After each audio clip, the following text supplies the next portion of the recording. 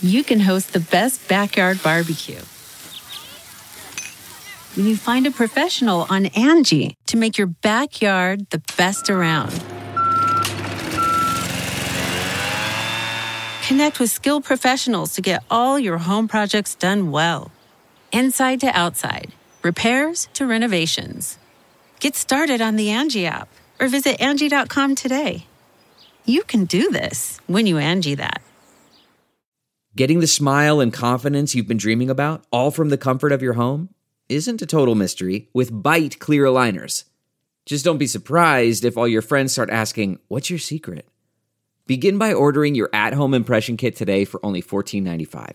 Byte clear aligners are doctor-directed and delivered to your door. Treatment costs thousands less than braces, plus they offer flexible financing, accept eligible insurance, and you can pay with your HSA FSA. Get 80% off your impression kit when you use code WONDERY at Byte.com. That's BYTE.com. Start your confidence journey today with Byte. The following podcast is a Dear Media production. Welcome back to another episode of the Queer Contessa podcast, your shortcut to being more fulfilled, healthy, and successful at work. I'm your host, Lauren McGoodwin, and one of my favorite things about getting toward the end of the year is looking back and recapping some of the best moments, or in this case, some of the best pieces of advice I've gotten from guests on the show. And since we've published almost 50 episodes this year with hours of interview content, I thought it would be helpful if we divided the top pieces of advice into specific categories, starting with mental health. So with the help of Aaliyah, we've rounded up audio clips from a variety of episodes focused on providing advice about mental health that change our approach from things like burnout to boundaries. And now, this is the Queer Contessa podcast.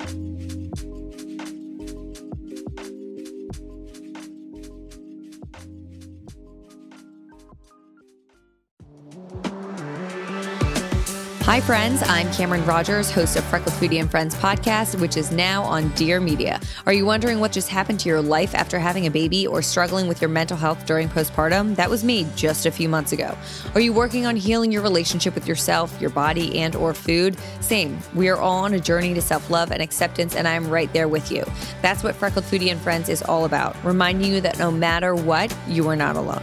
Make sure to tune in for Season 5, launching with Dear Media on November 9th, and subscribe to listen to new episodes every Wednesday morning. The first episode in our roundup of the best mental health advice we heard in 2022 comes from Dr. Sasha Sorkian, who talks about procrastination, an annoying label and behavior that many have probably dealt with. Dr. Sasha spoke to us about how procrastination has a lot less to do with our time management skills and way more to do with our relationships as a child. Here's what she had to say. So people believe that procrastination is a time management issue. And that's the first mistake, but so much research now can really point to the fact that it's an emotional regulation issue. So essentially, we're postponing a task that we know is important, despite knowing that it also will negatively impact us, which then tends to make us feel, again, negatively about ourselves. So, okay, what is, emotional regulation, or how is this emotional regulation issue? Since our ability to emotionally regulate, so our ability to manage and respond to an emotional experience is born through our childhood experiences, it is also believed that procrastination is. So where we find our emotional experiences where we find ourselves to have much more difficult emotional experiences, we find that this will later shape our cognitive processes as adults. So this means that procrastinators can actually look to their attachment styles with their earlier caregivers for some idea of where this is born. So children, for instance, who experience more guilt, anxiety, resentment, or anger towards their parents, actually research reveals that they have higher rates of procrastination, which tells us, again, that this has so much to do with our initial attachment styles and our earlier relationships with our caregivers, whoever that may be. It doesn't necessarily have to just be a parent, it can be your teachers as well. So the anxious attached child or the avoidant attached child, again, has higher rates of procrastination, which makes a lot of sense because if you look at, the securely attached child, this is someone who felt that their emotional needs were met. They felt a sense of autonomy. They felt loved. They felt supported. And because of that, they aren't as afraid of failure. So that doesn't mean that, they go through life without feeling failure, or they go through life even being okay with failure, but they're able to regroup and self-regulate after a failure. So they become much more approach oriented because they have enough inner support, you could say, as children, that allow them to go out into the world, explore, mess up, and come back and still feel like they'll be, supported. They'll still have that autonomy. And on the flip side, if you grew up in a home where failure meant, you were less than, or you didn't have that containment to come back to, you then really begin to believe that you're personally flawed over time. You really personalize these experiences. So while children can be extremely resilient, they're also more likely than adults to associate and attribute experiences that happen outside of them to themselves, because we're just much more egocentric as children. So because of that, you personalize everything and you become much more avoidant oriented, because that fear that comes along with failure is more substantial. And then the ability to pick oneself back up isn't as readily available. So the avoidant behavior is actually a result of not avoiding the behavior itself, but the feelings associated with completing or not completing the task, like the anxiety, the self-doubt, the boredom. So either way, these negative emotions really amplify procrastination, and then ironically lead to more stress and more negative emotions. Later in the episode, Dr. Sasha talks about how to actually face these ingrained patterns as an adult. I highly recommend checking out the full episode because she provides some great tips for dealing with procrastination in an actually effective manner. Our second episode in our roundup comes from our episode with Career Contessa coach Jackie Ross. Jackie and I discuss mental fitness and why it's just as important as physical fitness. One of my favorite parts of the episode is when Jackie gave us actionable ways to get out of our heads and into our bodies during moments of stress. One of the things that we do is really work on getting out of our head and getting into our body. So I'm going to kind of share a technique, if that's okay. And we can kind of do it together. And it might seem like a little silly and goofy, but trust me, there are thousands of techniques, and you have to see what works for you and which ones, are actually things that don't necessarily help. So I'm in this scenario, I'm a little bit frustrated, I'm irritated. I recognize that I want to focus my attention on one physical sensation in my body. I want to get grounded into my body. So, I could take two of my fingers, like if you look, I'm taking two of my fingers, and you literally just rub them together with this level of intensity that I can feel like the ridges on my fingers together. And chatter might be happening in my head, but I'm going to continually kind of command myself to focus on this one physical sensation. And I then might take one hand against the other and rub the hand up and down so that I literally feel all the physical sensations in my fingers and my hands.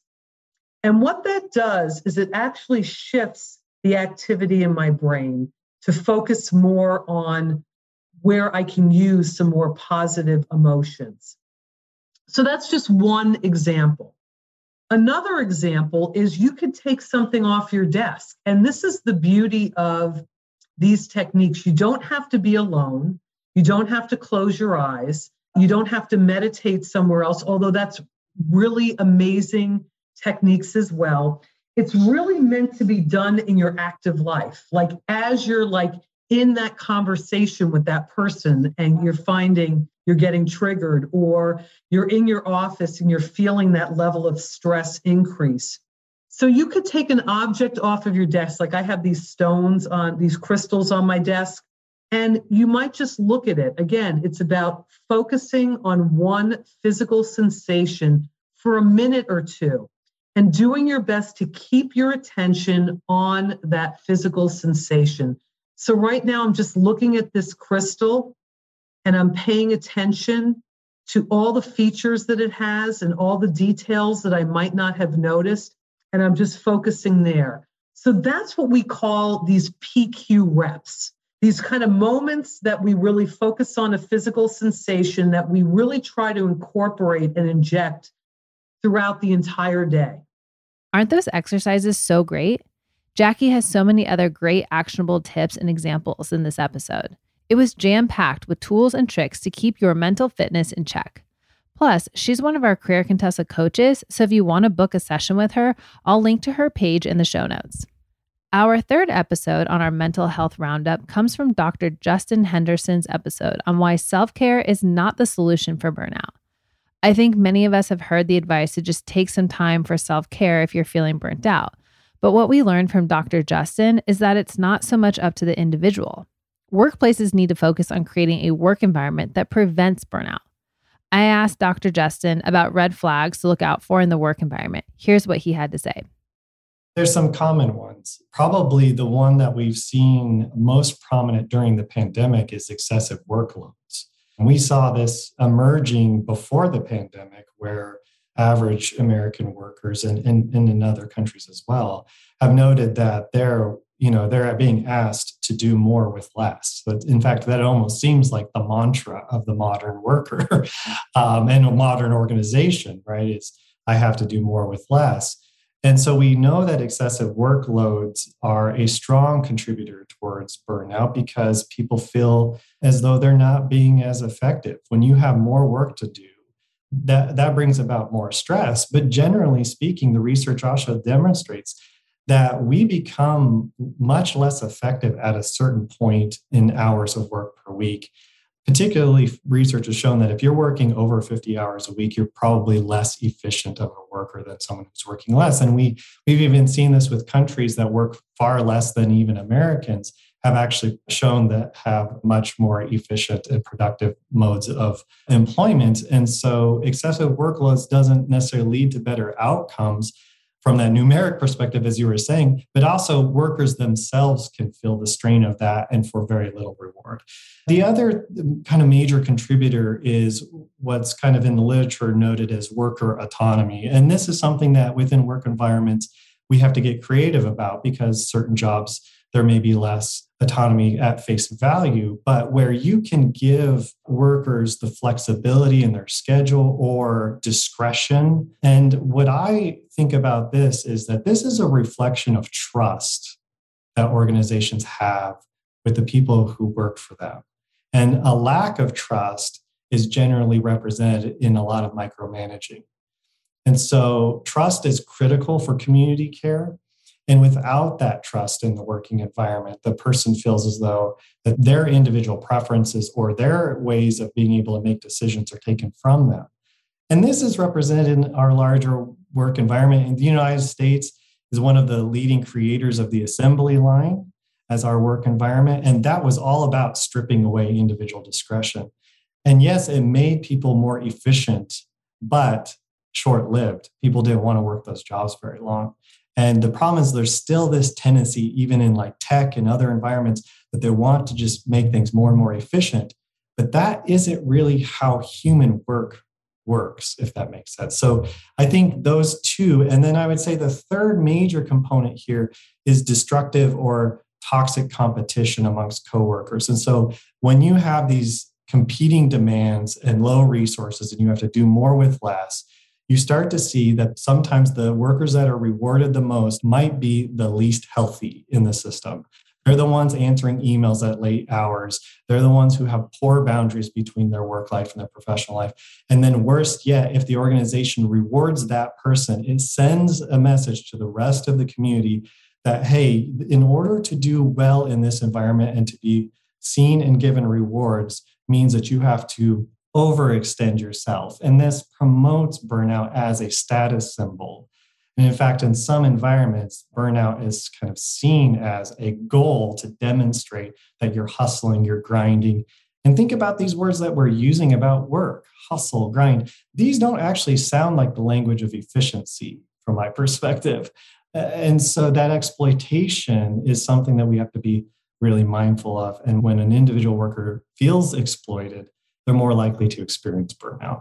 This episode is so important. Dr. Justin shares so many valuable tips, both for individual workers and especially for organizational leaders and managers. If you have ever felt burnt out or feel like your team is experiencing burnout, check out this full episode.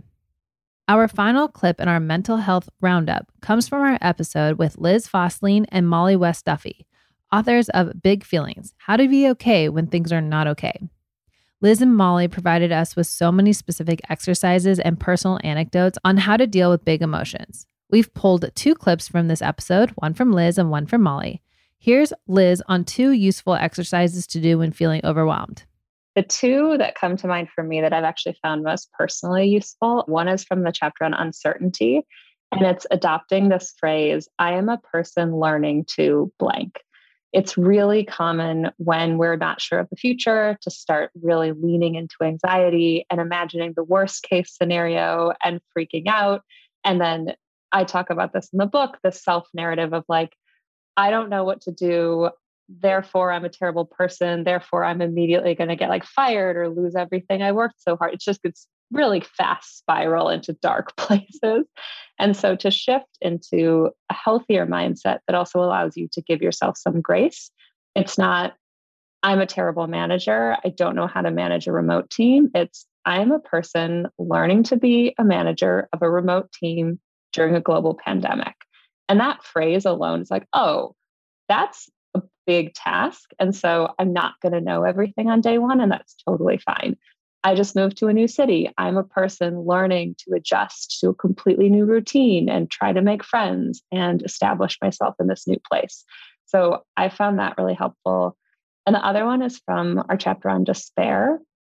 And so it's really when you're going through something that's so hard and those emotions feel completely all-consuming, this concept of time chunking can really help. So it's not like, what am I going to do this week? It's really, I just need to breathe and make it through the next hour. Or sometimes I just need to make it through this moment. And that's really what we try to dig into in the book is like, how do you just get through those really hard emotions so that you can get to a place where you are able to step back and reflect and learn from it?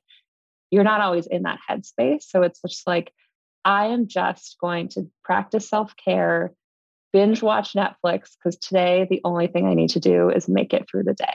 Molly talked about dealing with burnout in comparison. I've experienced burnout. Liz has experienced burnout, and we ignore a lot of the warning signs before we get into like full-blown burnout.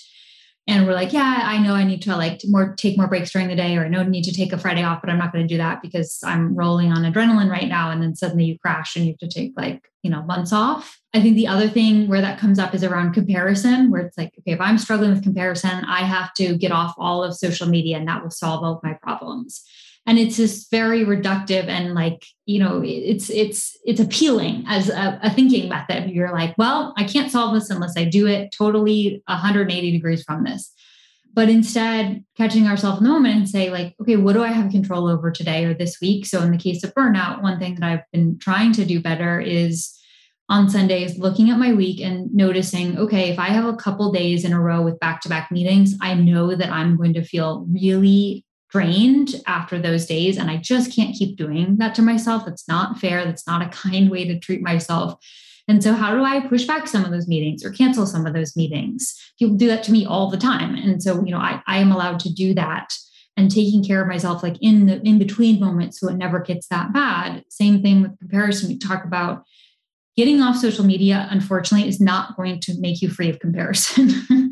I wish that were the case, but we live in a society where we're connected in many other ways. And so, are there ways that you can be on social media? Like I, don't have it on my phone, but I can look at it on my computer when I want to.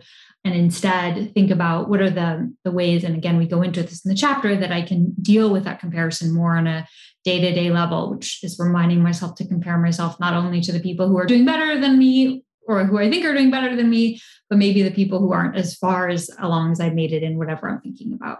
We love having Liz and Molly on the pod. They always remind us to give ourselves some grace when dealing with stress coming from work or life. And by the way, we created a communication guide with Liz and Molly, which you can download for free at careercontessa.com. I'll link to it in the show notes as well. Well, there you have it, a roundup of the best mental health advice we've heard from guests this year. We've made sure to link to each individual episode in the show notes. Lastly, one of our favorite topics related to mental health is confidence. With confidence and trust in yourself, you can more easily overcome challenges, set and enforce boundaries, and advocate for what you need. That's why we created The Confidence Crunch, our online course that teaches you how to strengthen your confidence muscles in just 21 days. Check out the course in the show notes and become a more confident you in 2023. Thank you for listening to this episode of the Career Contessa podcast. Please remember to rate our show and leave a review. I know everyone asks, but they really do help get our show recommended to new listeners. And please let us know what future topics you'd like us to cover on the show. You can email us at info@careercontessa.com or you can DM us on Instagram.